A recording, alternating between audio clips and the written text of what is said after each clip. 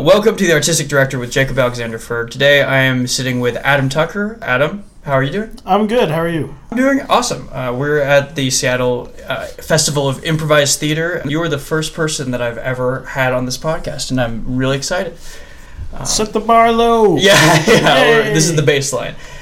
So, Adam, can you go ahead and just tell me when you have been Artistic Director, and is there more groups in the Blue Door that you've been Artistic Director of? So I started at the Blue Door as the Artistic Director in December of 2013, I believe. And the Blue Door is an improv theater in Spokane, Washington. Yes. I had a kind of a directorial / producing role in a sketch comedy group that kind of tried to do improv as well. It started off with 3 of us who were directing it, and I kind of ended up producing it, and then the other 2 dropped out. And then I got sick of it, and I dropped out. And they did one more show without me and didn't do any more, which is kind of sad. Yeah, that's... Because it was a fun group with a lot of really talented people, but like what happens in a lot of groups of talented people, they start to have conflicts with each other and or not be actively producing anything. Yeah, exactly. Like they don't cohese, which is like something that I'm interested in. So this is going to be a very broad question, and feel free to interpret it any way you want. But what would you say is your artistic direction? Oh, that is a really broad question. It's a very broad question. When I started when I was doing the sketch group, it was just to make it happen. And as soon as we got done with the show, it was like, they'd give me 2 days, and they'd be like, when is our next one? And I'm like, oh, fuck you guys. I mean, can I curse on you? You can, absolutely. Fuck you guys. You don't know how much went into putting that on. Yeah. So for that sketch group, it was just on to the next thing. What is the next thing? We got to start organizing when we're going to rehearse. We're going to need to start organizing if we're recording videos. When are we going to do that? And then that's just getting that set up. You actually have to have someone write them and come up with them. And that was a hard thing in itself. For the improv, when I started, I had a few goals that were in mind. And I pursued those, and quickly life went a different way. So like one of the things I wanted to do was I wanted to add a blue show to our lineup, because before we went like PG-13 at the most. And I was like, some places do blue shows. And on a scale of a blue show, ours was very much not a blue show. There are some places where they go so deep and dark and terrible. We actually had a spiel for the audience, because when you advertise a blue show, people expect you to come out, with all sorts of terrible things to say. We'd say we have the option to do that if we want. Sometimes people would. But I wanted a blue show. I wanted to add some other shows and diversify the shows we had. But I also wanted to get better quality. So I wanted to add extra workshops. It's kind of strange if you don't have too much contact with whoever was doing it before you. Because I knew the guy who did it before me, and I would ask him questions a lot, but I didn't know everything he did. And one of the things he tried to do was have extra workshop times. Mm-hmm. And it took me like a year. Actually, until I did it for 3 years. And even until the very end, I was struggling with adding extra workshop times and having people attend them. One of the, I think, universal problems is getting the full cast of people together all at the same time, especially outside of organized time for workshops. Because I think outside workshops are super beneficial. Bringing someone in and allowing them to provide their insight no one would have provided. How have you approached the whole situation of trying to bring a cast together? At the Blue Door Theater, we're 100% volunteer nonprofit. So everybody who's there is volunteering their time. So that makes that problematic, because you have a hard time forcing volunteers to do anything. You can suggest it. Mm-hmm. The amazing thing with the extra workshop times is everyone was always verbally all for it. And then when it came for them to show up, that was lacking. So if you have an all-volunteer organization, I'm not sure how to solve that. It has been a problem the entire run of my time as the artistic director. That also goes with the quality thing is... Mm-hmm. I'm sorry, I'm just looking off over here. No, it's fine. You're like, I'm not ignoring you. I'm sorry. You're concentrating on what you're saying. Right? that also goes hand in hand with getting the quality of players up to a certain level. And in improv, especially, having them work together. Because in improv, you need to be able to trust the people you're with, and you need to bond with them, and you need to come up with a group mind. And that is incredibly difficult with a group of volunteers. I've heard of other improv groups over here in Seattle, where we're at for the Festival of Improv Theater. They can bill me later for that plug. They have stricter rules, and I think they can do that because there is such a bigger community here that they can do that, and there are other places that offer improv and people can go there. But I hate to say it, but I think having a more strict, having requirements, especially, and having them spelled out as soon as someone joins the group, which is something it was always evolving. We had a player contract, and every little clause in the player contract had somebody's name to go along with it. Like, this is the Jason clause, because Jason really screwed us over that time, so we have to add a clause. So I think having those things, if you're just starting out, or even if you're already existing, coming up with one, having those things spelled out in writing, giving that document to the person for them to read, and then we would actually give that to them, and then we would read it to them out loud and have them sign it. So at least they would have that spelled out. Because when I first started, there were some vagaries. Some things that are implicit, not explicit. Yeah, and it would be kind of more of like, oh, this is tribal knowledge. Well, I'm new to this. I don't know what that is. No one's taught me. Yeah. So having those things spelled out in advance in writing gives you the ability to take action.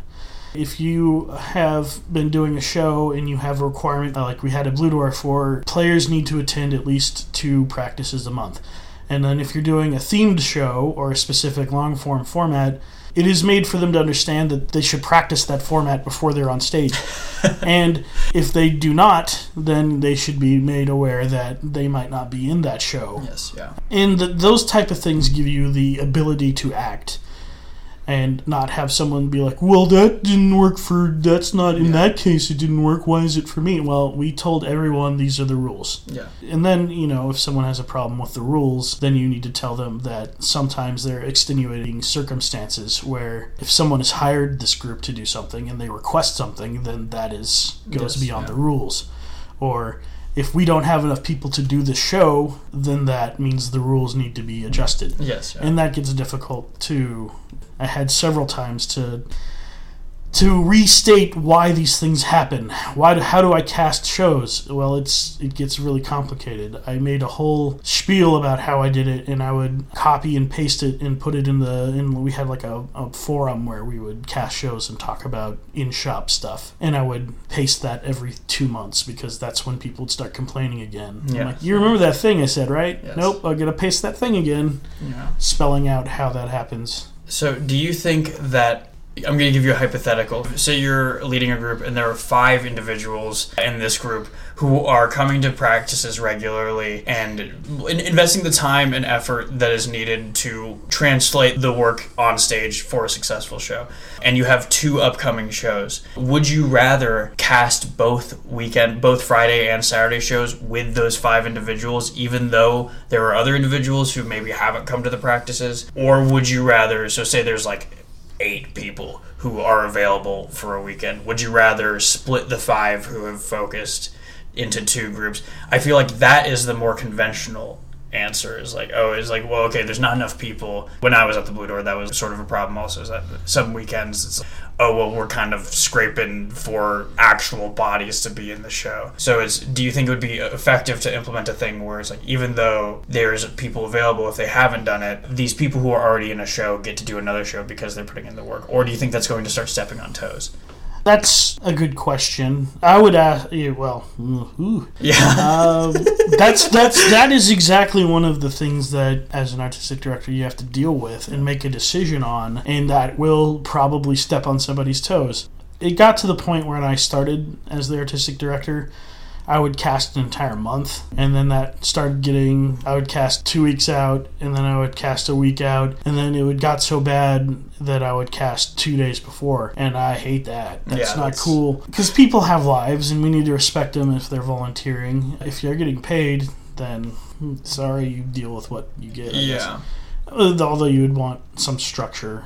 Really quick, do you think where do you think the happy medium lies within how far out you should cast? That's the problem with what we were doing, is having those people get their 2 minimum in and hopefully doing one that is of the format. If it's just short form, that I never considered, that wasn't like you need to be at this short form workshop. Everything is kind of applicable to short form. So for the long form one, if they weren't there and I had to wait for them, then I would have to make a choice. If it was that person and they weren't there and I can't do a show without them, then you have to make that choice. That person goes in. We can't do this format with 2 people and 1 person on sound. It's a tough choice. That's a hard balance. I would like to give people as much time as possible, but what would happen is people would either sign up for shows and not show up for the 3 weeks lead time that I had, and I can't put them in at that point. Or, I'd have to wait until the workshop before that show happened and make a decision then. What is a happy medium? Well, we've talked about that a lot, and I think casting the people are meeting the requirements in a general way, saying, hey, you're in the show. When we get a little bit closer to it, I'll define what your role is in that show. If you have a host or a specific, if your format has a specific person doing a specific thing. So at least they know that they're in that show and can plan to be in that show. And then when you get closer, you can assign specifics like tech or host or the body, if it's the chain murder or whatever. Yeah. The murder show. Yeah, whatever show it is, yeah. So I don't know. That's the best I can come up with. Yeah, you cast people in a general sense, and then when you get at least a little bit closer, you can cast them specifically based off of what people do and if they show up when they say they're going to and all that. Okay, so I want to move from this to how has it been and what have you done to try to take the entire cast and have them all going in the same artistic direction, and I'm doing air quotes because it's a podcast. But because every individual that comes into, especially with improv, that comes into a theater has their own idea of what they wish to gain out of this, how they wish to perform, and sometimes those ideas don't necessarily align with what the theater wishes to do, or maybe what the specific format needs for it. So how do you find that balance to let the people who are part of your cast creatively have their own influence and not like stifle their voice, but also have a cohesive feeling show every night? We did run into that problem in that we would audition people and we thought they had a lot of potential, and then we found out they decided they were going to leave. This is a thing I would say: if people are deciding to leave your group, do not chase them. Let them leave. Yeah. Do not be like, why are you leaving? Please tell me.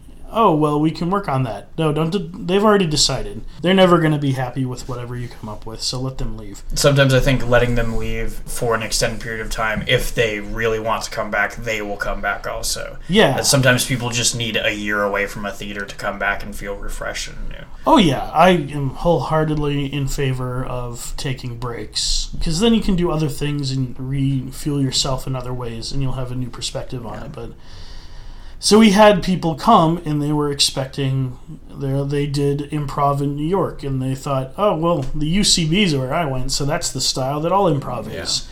And then they show up to another improv group that is not New York, that is the only one in a smaller town that exists and found a way to exist, and they're like, this is not the UCB, why is it not improv? Well, every group has its different style, and the UCB, that's wonderful. They have a great style. I love their teachings. Yeah. That doesn't mean I want to do a Herald every damn week. Some groups have to come up with their own way to exist, and there's that whole balance of doing something artistic and then making money to stay afloat. So we came up with that, and we had to, when we audition people, we would tell them, hi, we are not the UCB, we are not IO, we are not the Groundlings, we are not Second City. If you're coming here expecting that is not what we do. We love to, learn from them and take their teachings and apply it to this place, but if you're expecting a specific style, this might not be the right place for you.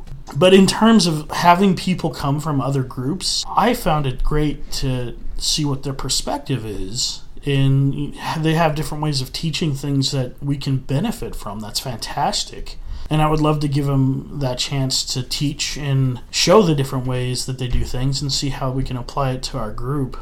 But there's a line with that. Okay, you did a lot of improv in Portland and you came to where I was, Spokane. You might have done things a certain way, and that's great, but that doesn't mean that's how we want to do them here.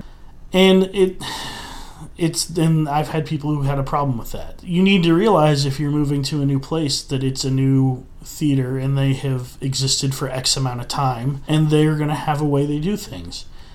I'm not saying be stuck in a tradition, but you should always be evolving. If the people of a theater you are joining decide that that's not, or the artistic team or an artistic director decides that's not the way they want to go, then you need to respect that decision. Yeah, absolutely. And then if you're the artistic director and you're like, all these people want to do a Herald, I don't want to do a Herald, then come up with a way for them to do a Herald. So we would come up with a show where you can have your own group do that show. We had it, you have to have someone who's involved in our theater, but you can have outside people.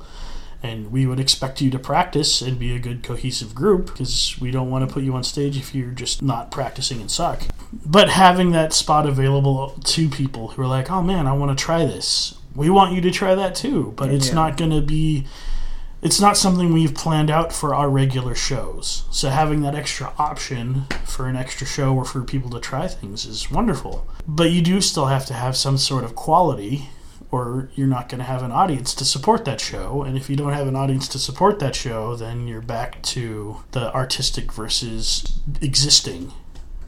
There's a fine line between personal style and technical style.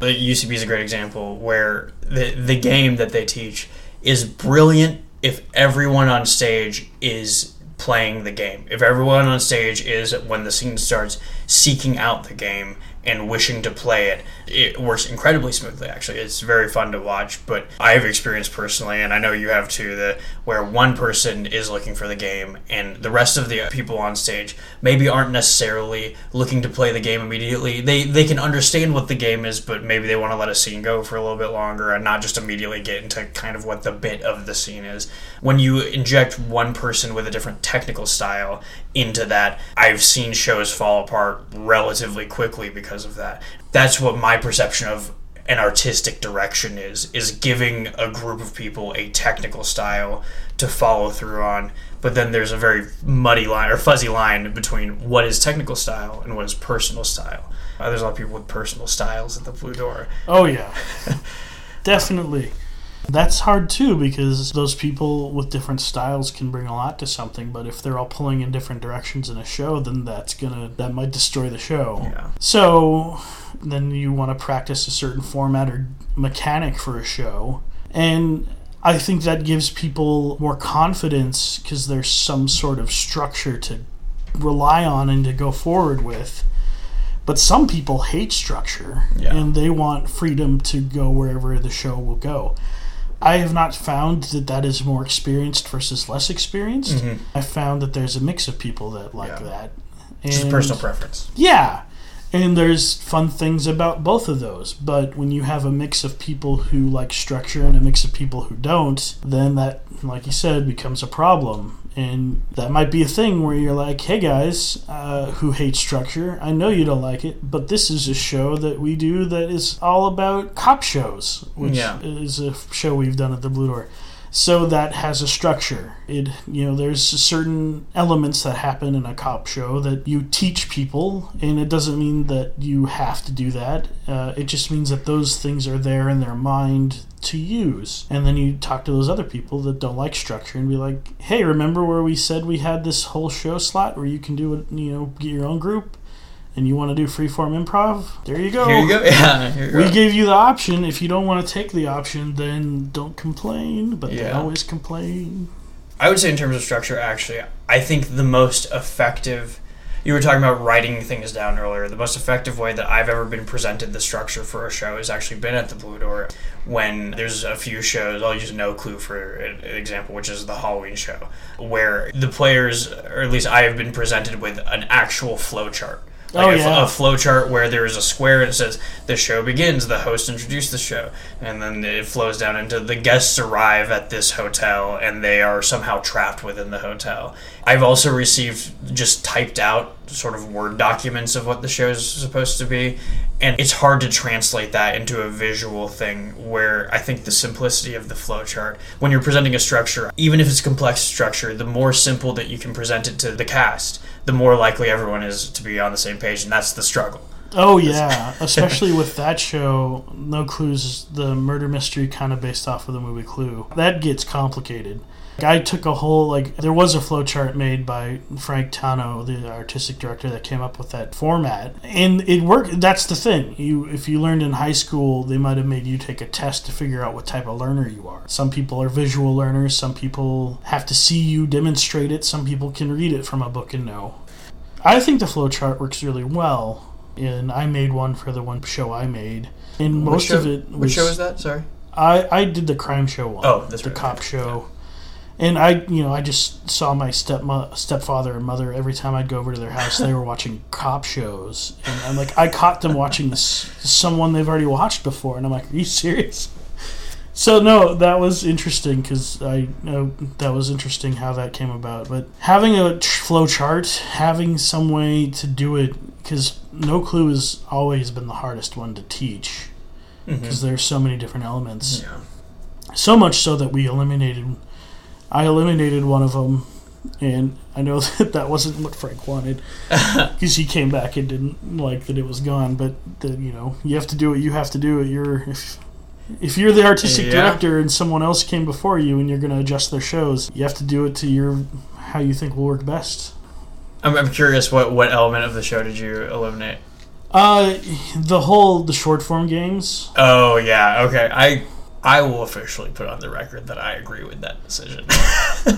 Well, it ended up being because we'd have a mechanic where you do short form games and a long form show, which is cool, but it was based off of one person's. It was their job to introduce it, and if they're not paying attention, we try to do an hour 20-ish long show. There was one that went like an hour and 50 minutes because got all messed up, and it was torture. Yeah. I was up in the booth and I was so pissed off. Like, this is not... Oh, God, how can I have to let this play out? Because that's the problem with a structured show. Yeah. You have to let it play out along the structure. You can't cut it short if they have to have a murderer at the end. Yeah. Anyways. So I'm curious about the act of... As you enter into a theater that's been previously established by someone, changing a show like you were talking about, or adding a new show, how do you go about doing that while still bearing in mind the integrity of not only the theater but the shows itself? And when you add a new show, you inevitably have to remove an old show. So it's how do you keep that whole transition going and fluid, and how do you still represent the theater through those shows? Well, what happened for me the first year I did it was the artistic director is the Blue Door Theater is run by a board of directors, and for the first year I did it, they picked the entire show lineup. So we would had a monthly show that would be long form, and they picked it all for me, and at first I was a little annoyed by that, but as I went through it, I'm like, I'm glad they did that, because that means I don't have to make my own show. I don't have to, I know what's coming, I can prepare for that, and it was a good way to do the first year. After that, I put in the schedule, I proposed the schedule, and I put in slots where it's like, all right, in March, we're doing a new show. What's it going to be? I don't know. Hopefully I'll come up with it by then. And by then I came up with the crime show format. The other one I did was Stupid Cupid, which was a format based off of around Valentine's Day, where Cupid was kind of a all-powerful person telling the story and would jump in and out, and kind of like Dime Store novel. Okay, yeah. Where you would kind of be an interaction between the people in the story and a narrator. So Cupid was almost like omnipotent to the story. Yeah. And all right, that's interesting. Actually, I wasn't around for that show, so that's It didn't go well. Okay. Because And that's the thing, is you never know how things are going to go. Yeah, when you add a new show, exactly. And it's good that, I think that's a very powerful thing to acknowledge that, like, okay, we tried a new thing and it didn't quite work out, because that's the risk that you take with any new format. And, you're taught in improv that you should try to fail. Failing's okay. I love the idea of that format, and I know that I've talked to other artistic directors that have introduced shows. They were in love with them, and they did not go over well. I love that one, and I think that if it had whoever Stupid Cupid has to be a strong player and has to be able to jump in and interrupt things and not feel like they're stepping on toes. And I think that's why it didn't work. We didn't practice that enough. But you can dissect your show and why things happened all the livelong day. And as for like the After Darks, the blue shows I added, I basically was just like, I want to do a blue show. And they're like, what do you mean? What do you want? And I'm like, well, we do our long form shows, we're always clean and family friendly. And I basically was just like, why don't we just add, we have this theater that we only use, and we have a slot of time after that show happens. Why don't we just add another show after it? I tried to do the soft sell and try to make it as palatable as possible so people don't freak out, and then you can adjust things. They give you an okay. So basically I was just like, all right, let's take the format we're already doing for the month and let's add a show that comes right after it. And it's the same format, but in that format we can say fuck. And that was the easy sell. They're like, well, and you even if you have like a board of directors and you have people that you have to sell this to, but like, let's try it for 3 months and see what happens. And if it sucks, we don't have to do it anymore. If it catches on, more revenue. Proposing something that you won't be married to forever, that you can stop, that has the potential to make more money, usually will work if you have the people who will do it. Yes. And that was the other thing, is do we have enough people who will sign up for that? And most of the time we have. I think it's important. I like no restriction shows, not because it's fun to... Is there someone at the door? There's someone at the door. Okay, I'll finish this. I like no restriction shows because it's good to not have any restrictions on you. If you don't have to say fuck, but if you want to say fuck in a show, you can. Okay, talk about that for a second. Or maybe this will just be a narration. Jake doesn't know what I'm saying right now. This will be something for later. It's my mom. My mom was at the door. I didn't get to say too much. Okay. So it's not going to be a surprise later. So I think it's we're talking. Okay, let me just I'm gonna go back to this question because I really think it's an interesting thing to explore. Is that the Blue Door, the most explicit that we got for a while, at least when I was performing, was a PG-13. Maybe during a safari, you can eke out a fuck in a once in a blue moon, and I really respect family friendly comedy. I really respect keeping the comedy more focused on wit than being explicit, but there's an added pressure with performing with any sort of restriction upon you, which is kind of, again, even like a technical style restriction, which is I think why some people really don't like technical shows. Did you notice a different quality of shows when you did After Dark? Were the improvisers improvising in a different way, or was it pretty much just like the same old show and people were saying fuck a little bit more? I started off doing high school improv, which had to be clean, and then I went to Comedy Sports, which is clean. And I always I have a respect for people who can do it clean as well, because you're not relying on those good old, hey, I said fuck. Hey, I said shit. Oh, I'm doing a thing about shitting and fucking. That's classic improv. Exactly, the classic improv scene. That's low-hanging fruit. I think a well-placed shit and a well-placed fuck is fantastic. Definitely. But I think that the overall thing I always tried to stress with the shows where people can say shit and fuck is that even though you can say shit and fuck, you still have to do good improv. You should not be going, haha, I'm shitting and fucking all over your face, just to make a joke. And I can't wait for that to be isolated for a thing later. Yeah. I would love to see that improv scene, actually. Oh, yeah? I'm shitting and fucking all over your face. It's Scheiße essen in the German, from what I've heard. That's great. Have those things if they relate to the scene that is happening right now. and it is organic and it makes sense to what is happening. If you have a scene where you're in a hospital and your father's dying and you're like, hey dad, I'm shitting and fucking right now, that's forced. Like you're going for that low-hanging fruit.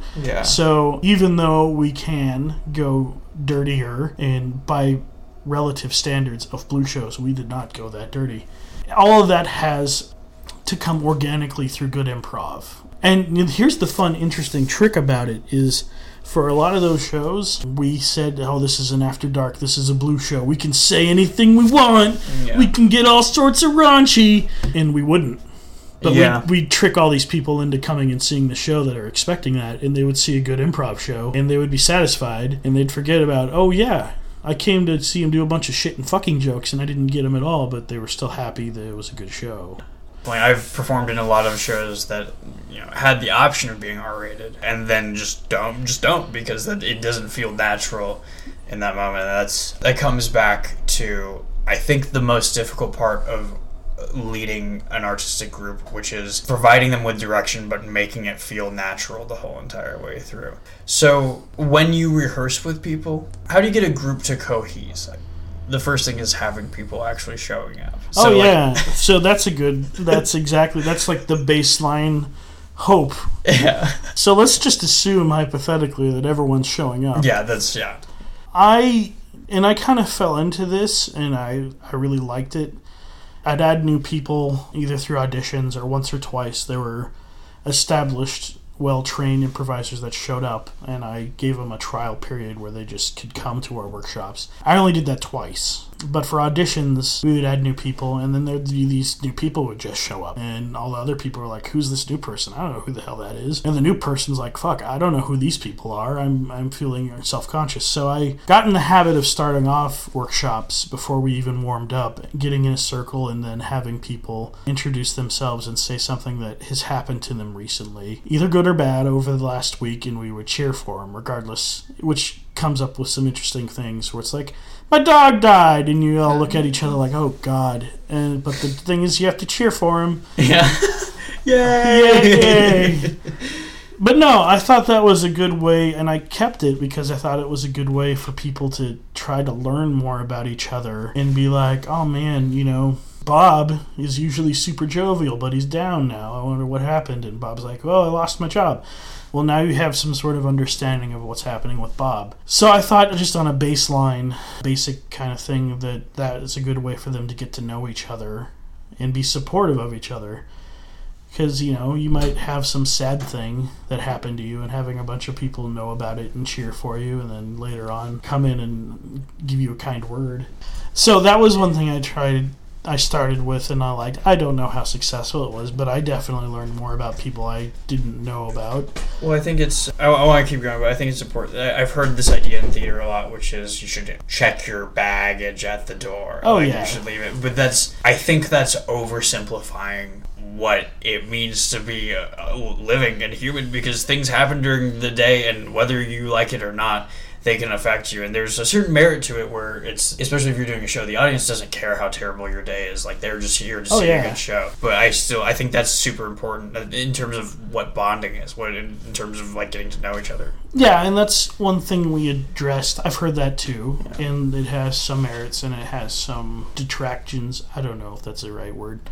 Like you said, we're human. It's hard to do that. And that's one of the things we talked about in the player contract we set up based off of the experience we had with some folks, is if you've had the worst day of your life, maybe you shouldn't be at Blue Door Workshop to do improv.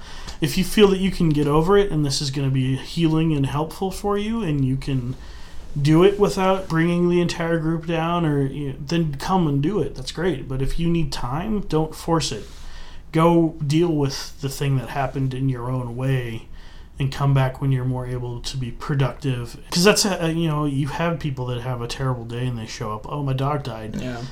That's, like you said, we're supposed to cheer for that, but how are we going to cheer for that? And that person's not really there. they're really not in the space, right headspace to be able to learn anything. And you feel for that person. You don't want them to... It's like that whole old joke, the Simpsons joke, where Homer is about to do stand-up at Burns' birthday party, and right before he goes on stage, some lady runs out and says, a puppy was run over in the parking lot. And everyone's like, oh. And now for the comedy stylings of Homer Simpson. And I've been in a group where something like that happened. That's not the right headspace for that. So yeah, give those people time to heal and figure out what they're doing. Leave that at home? Well, you can't leave that at home. Go home and deal with it, or deal with it how you need to deal and heal. It's interesting getting to know about people and things they've done and what their one thing from their week and what that was like. Yeah. Other things we tried to do was a lot of group mind games and bonding games, or like exercises. Tried to come up with new ones. If you have those, you should post them somewhere for other artistic directors, because they're hard to come up with. Yeah, that's a good idea. Create your own if you can, but those things, creating your own thing comes with inspiration out of nowhere, or out of something that you're not really expecting. And that is hard to come by. Other things we tried to do to get people to bond as a group was create outside things for people to do. After shows, it was traditional that people would go and hang out at a bar, or if you had underage people, go to a restaurant. That started to wane, and that people stopped doing that. Yeah. I think because one of the members, Frank, who loved to go out and eat, it was also almost kind of an interesting sideshow to watch him eat, because this super in-shape Asian guy who can eat a giant triple patty hamburger and never show it. It is baffling. It was baffling. Truly baffling. If you ever hear this, I love you, Frank. Oh, he's probably going to be on the show. Ooh! Yeah. I can't wait to hear about him. He stopped coming, so you can have that linchpin person in a group that facilitates that type of stuff, and when they stop doing it, you can lose that. So we tried to have like a night once a week where either people would get together at the theater and do board games or watch. One thing I really loved but kind of petered out was it was called Bad Movie Night, and we'd encourage people to bring the worst movie they could, and we would vote on it and we would watch it, and it was almost kind of like MST3K where we would all be heckling it. I remember one guy, shout out Jake Sanders, he brought Titanic 2, and we watched Titanic 2. Spoilers, the boat sinks again. Again, yeah. But no, creating those extra things for people to do and bond together I think is a great way to get that bonding on stage. But once again, we're going back to that baseline of people need to show up, and people stopped showing up to those things. The biggest problem I saw as I stepped down as the artistic director, and a thing that developed was player apathy.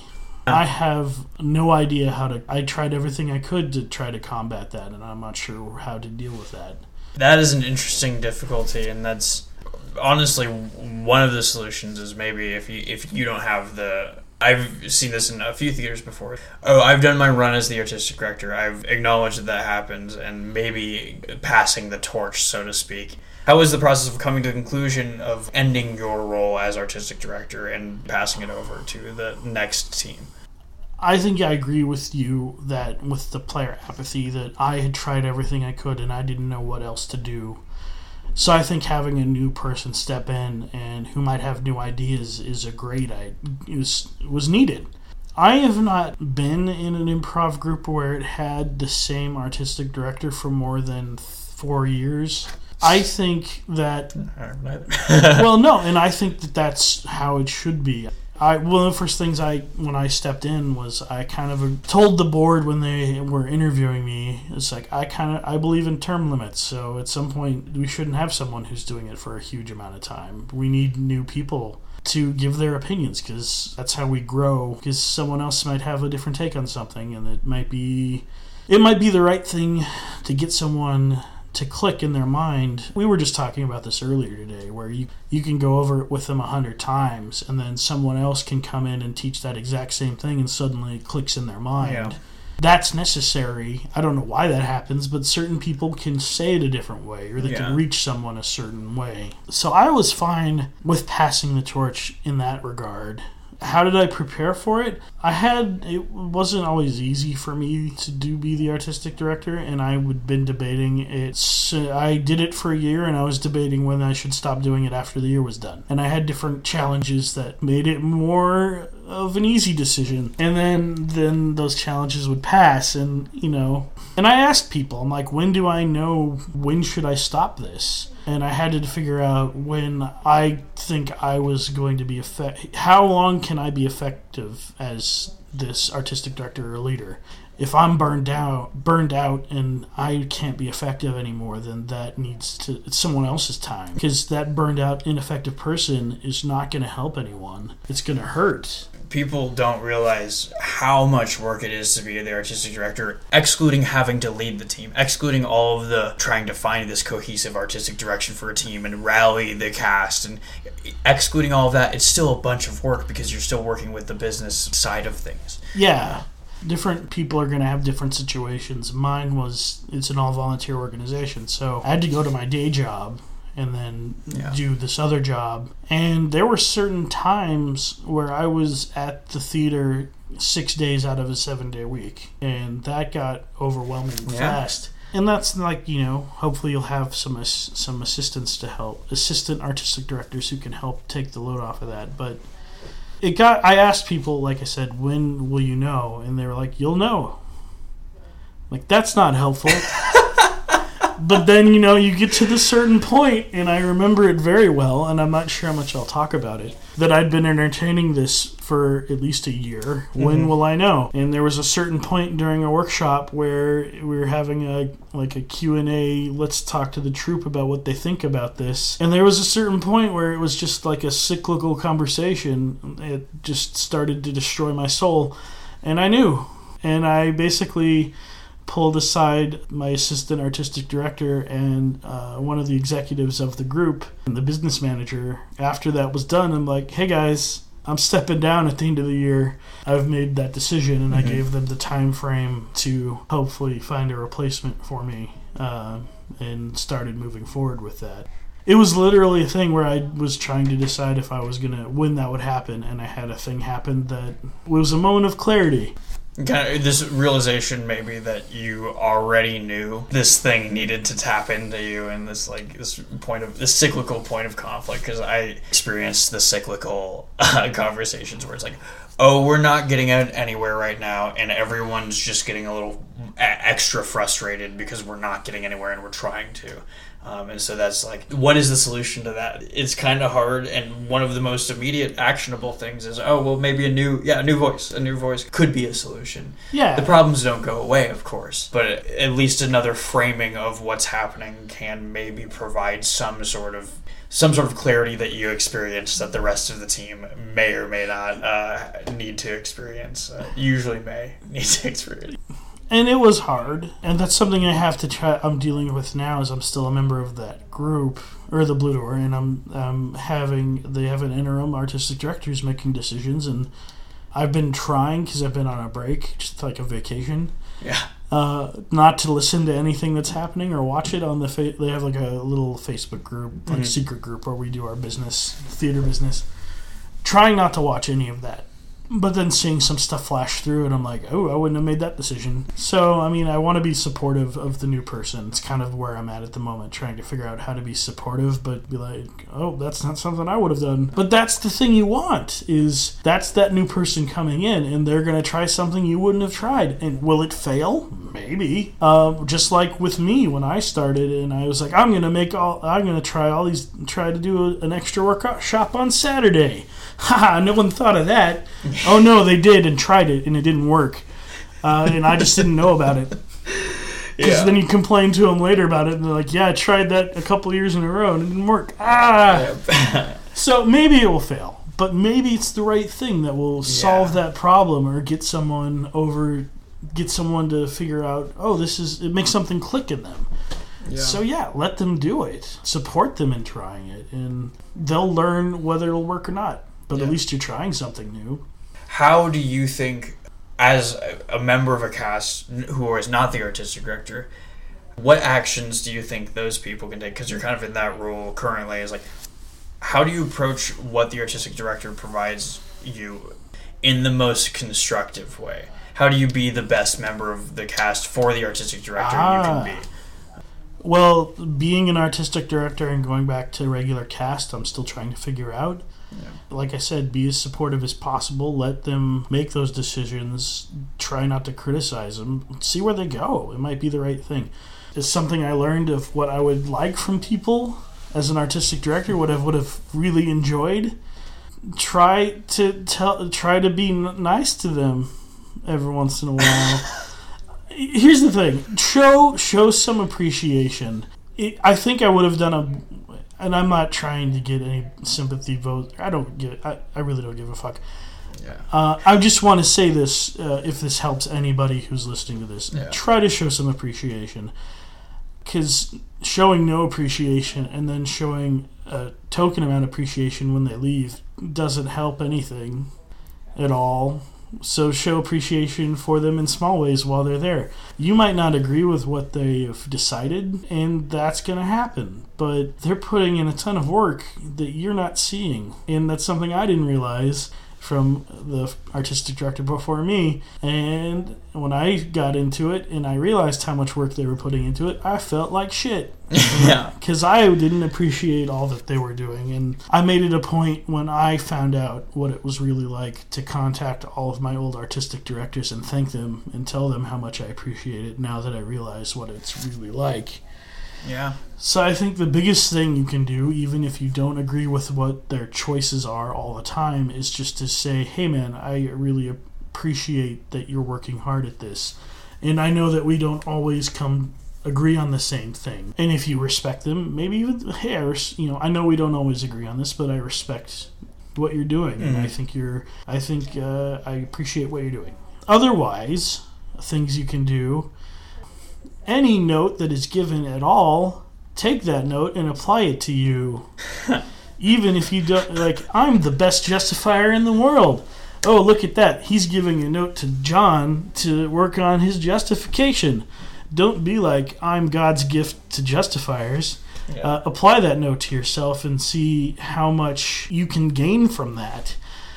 I think one of the biggest things I had trouble with was giving people notes and finding how confrontational you need to be. Because I went from a thing where I was equals and friends of the players in my group to being their quote-unquote boss who's trying to help them and get them to grow and learn and give them notes to help them. And I come across very different types of people who will accept it and, accept it in the vein that it's given, that you're trying to help and try to do something about it. People who will say, oh, thank you, and do nothing about it. Or people who will get completely offended and hurt that you gave them a note and they're not God's gift to improv and get pissed off.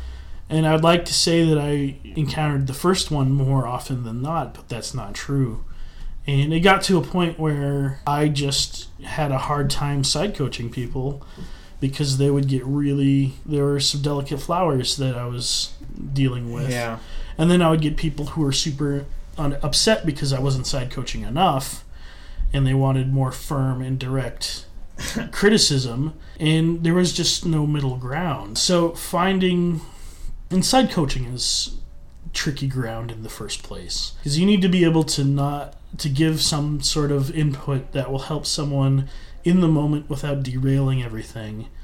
That's what you would want to do. Otherwise, you would just do the note when they're done, and you're not side coaching anymore. You're directly coaching, if that makes sense. It does. And that's a delicate thing. Finding a happy medium for the delicate flowers and I need the firm Nazi-esque response people that's a hard thing to do.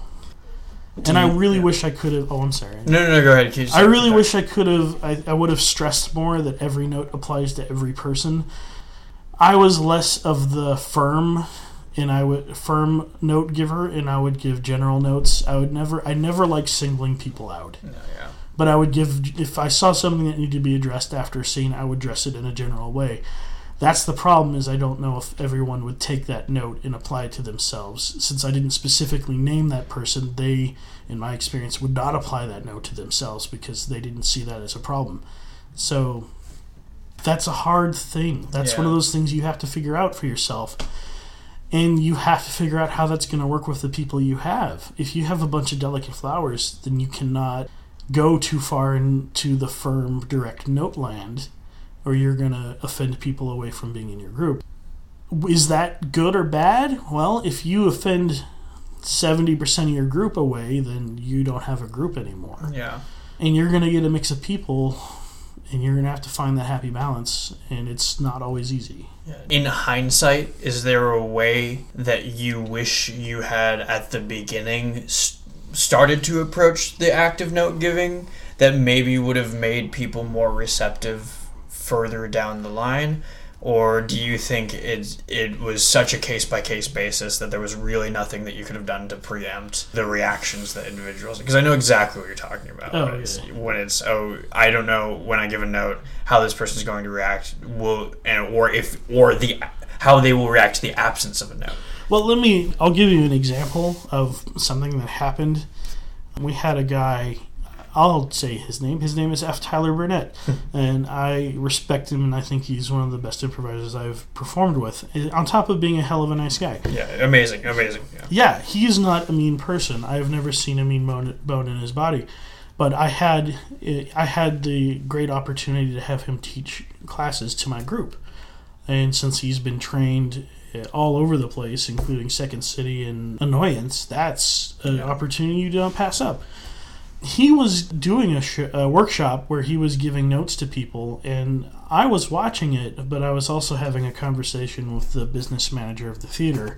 So I wasn't 100% in watching it, but I had a person storm out and quit the entire group because wow. It's something that was building up for a while, but apparently something he did triggered it, and the thing they was told to me later was this person thought he was being insensitive and mean and was intentionally attacking, and I've never seen that from that man in my life. So how do you deal with that thing? Because this person is perceiving this thing as something that is not how I'm perceiving it. Yeah.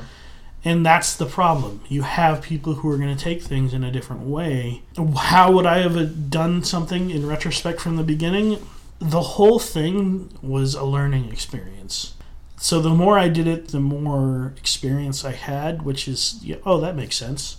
Yeah. That follows. But I can't say it any other way. The first year was all trying to figure out how to do this. Yeah, you had the business team set up the shows for you, which is I think actually a very smart move now that I think about it, is letting the previous members of the board sort of help gradient you into being the artistic director. Yeah, I think, like I said, the first couple months I was like, that kind of sucked. I'm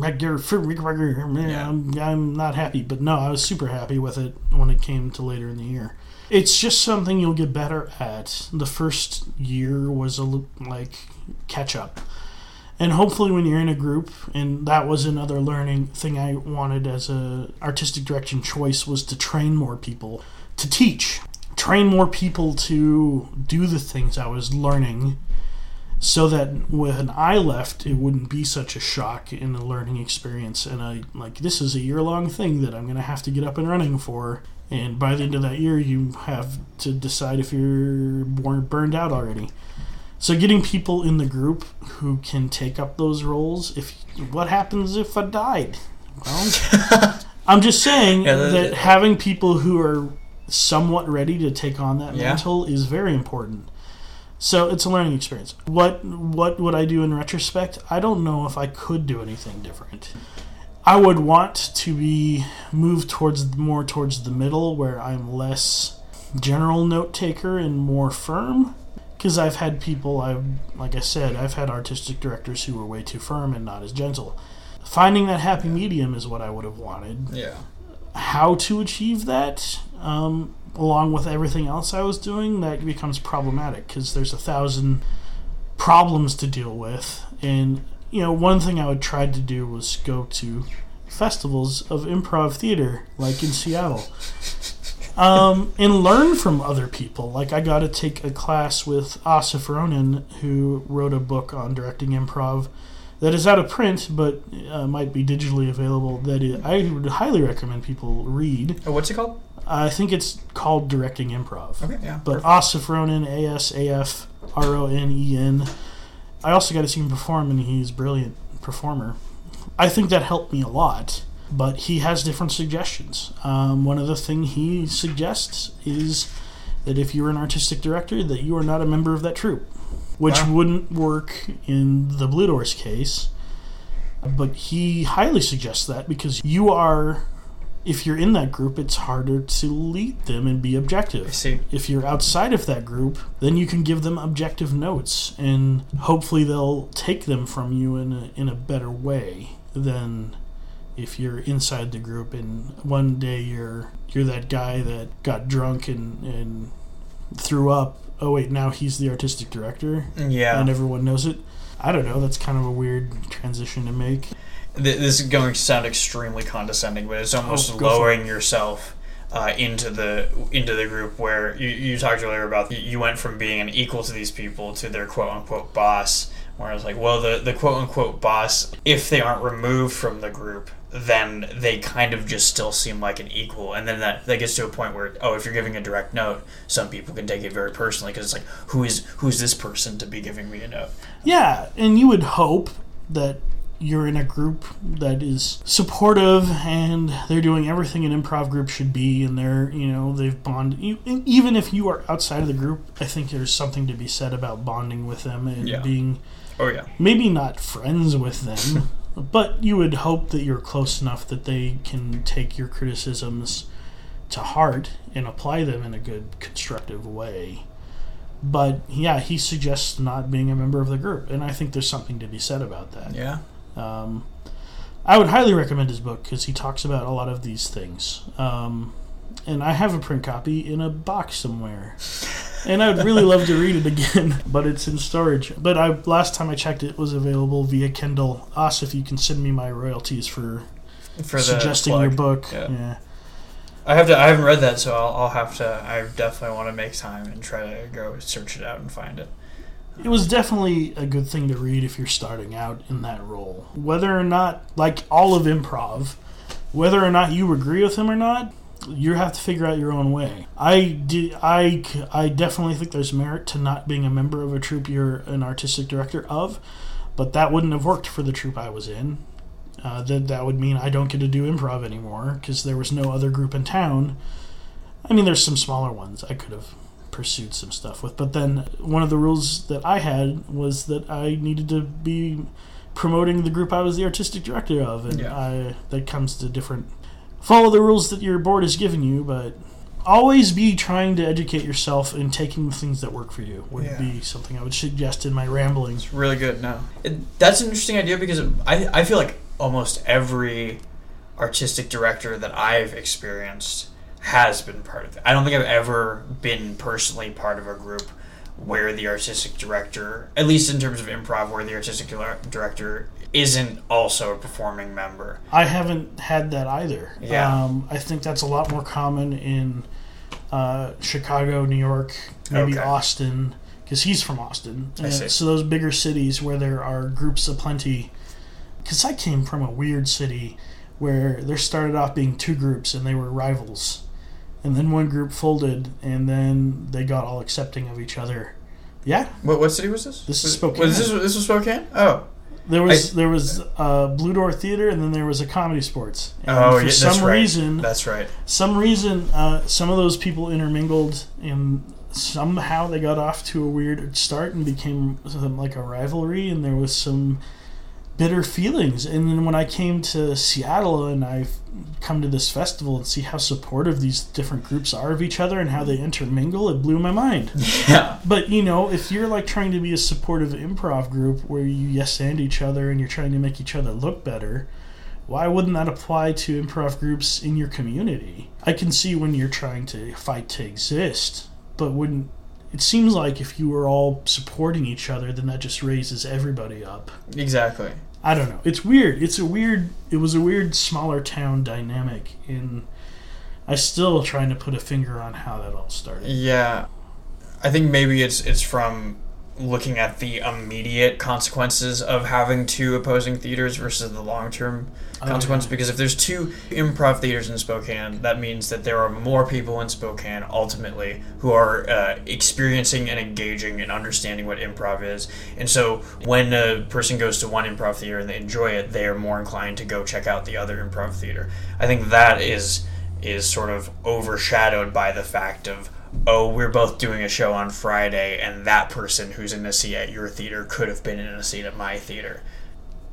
That's definitely what probably was, but I think there was some hurt feelings on other sides of things.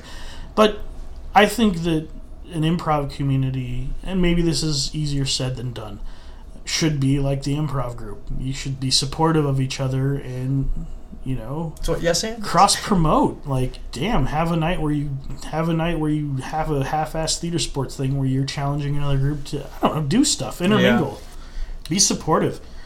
God, that goes back to art, you know, being artistic versus existing. And, you know, it's easy to get into that mindset of there are competition and they're stealing seats and money. But I don't know if that's exactly true. Yeah, that's a short-term way of looking at it. When you were talking about the business manager, that was my mother, right? Yeah. Okay, good. Yeah. But that's the weird thing about, you know, our group in town is she's like the business manager and an executive on the board. And she makes that place run. Yeah, she does. No, that's a very underappreciated. And definitely, if you have someone who works that hard for you, show them appreciation too. Yeah, that would be a good thing to do. I don't know what else to offer. I just am super excited that you're doing this, and I would have loved to have heard a podcast like this when I started. Yeah, like, of several artistic directors and what they're. And I'm really looking forward to you going around doing this and listening to it, even though I'm not doing that anymore. I mean, yeah, when I had the idea for this podcast, I went out of my way to try to find a podcast that's doing this, and I was actually baffled that there's not really, I couldn't really find any. There's definitely podcasts that are interviewing people in regards to theater and performance, but there's not really any podcast that is specifically for artistic directors and artistic direction. And I'm just, I mean, thank you for being, I'm honored to have you as the first episode. I am honored. I've had so much fun improvising with you over the years. We've done so many shows. Same with you, sir. Yeah, seriously. It's been a blast. So it's like, of course, I could think of 3 better people that could have been the first episode. That makes me feel better because I know you're not bullshitting. Yeah, I won't name their names, but no. That's all right. I probably agree with you. Yeah. If I did, I won't.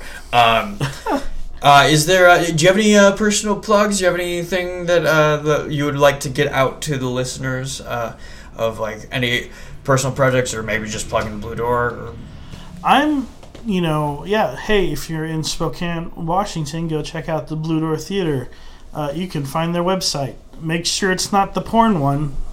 Oh, yeah. I don't know which one that is, so you'll find out one way or the other. I think www.bluedoortheater.com is the right thing to look for. I think I remember the porn one, and I was just curious to see if it was still up, and so I went back to it, and I think it's down now. Oh! I think it doesn't exist anymore. Well, maybe that's better. Yeah, it's funny. It's like, there's also a porn site that's very similar to our theater, which is. I don't have too much other things. Oh God, I don't even know. You can cut this out if you want. No. But if you do put this in, don't put me hemming and hawing about saying it. There's another thing I'll plug. Oh, cool. There's a podcast network called Pants Pending Studios that has a bunch of podcasts. Not really artistic director related, but they're interesting and fun podcasts you might enjoy if you want a lighter subject. Yeah, just some comedy. Yeah. Do you have a specific podcast you want to recommend? No. I'm so bad at self-promotion. No, it's all good. I'm in a podcast called The Hustle. Not safe for work. I love that. Like, that's the tagline. Yeah. Not The Hustle. Not safe for work. I don't have other things to plug other than that, but I totally am excited to for this one and to hear more people talk to you about these things. Yeah, well, thank you so much, Adam, for just coming on and sharing. This has been the Artistic Director with Jacob Alexander Ferg. You can find out more information about me and my podcast at jacobalexanderferg.com, and I'm on SoundCloud and iTunes. So this should be... We're recording this mid-February, and I'm hoping to get it up before April. Oh, okay. Cool. So that's around when I think this podcast is going up. But again, thank you so much, Adam. Oh, sure. Any last things before we sign off? Donate money to this man. I don't know how that'll work. Go onto his website and give him money. Yeah, maybe something will happen. If not, like and share this on iTunes. Yeah, that's much better. Much better. All right, thank you so much, Adam.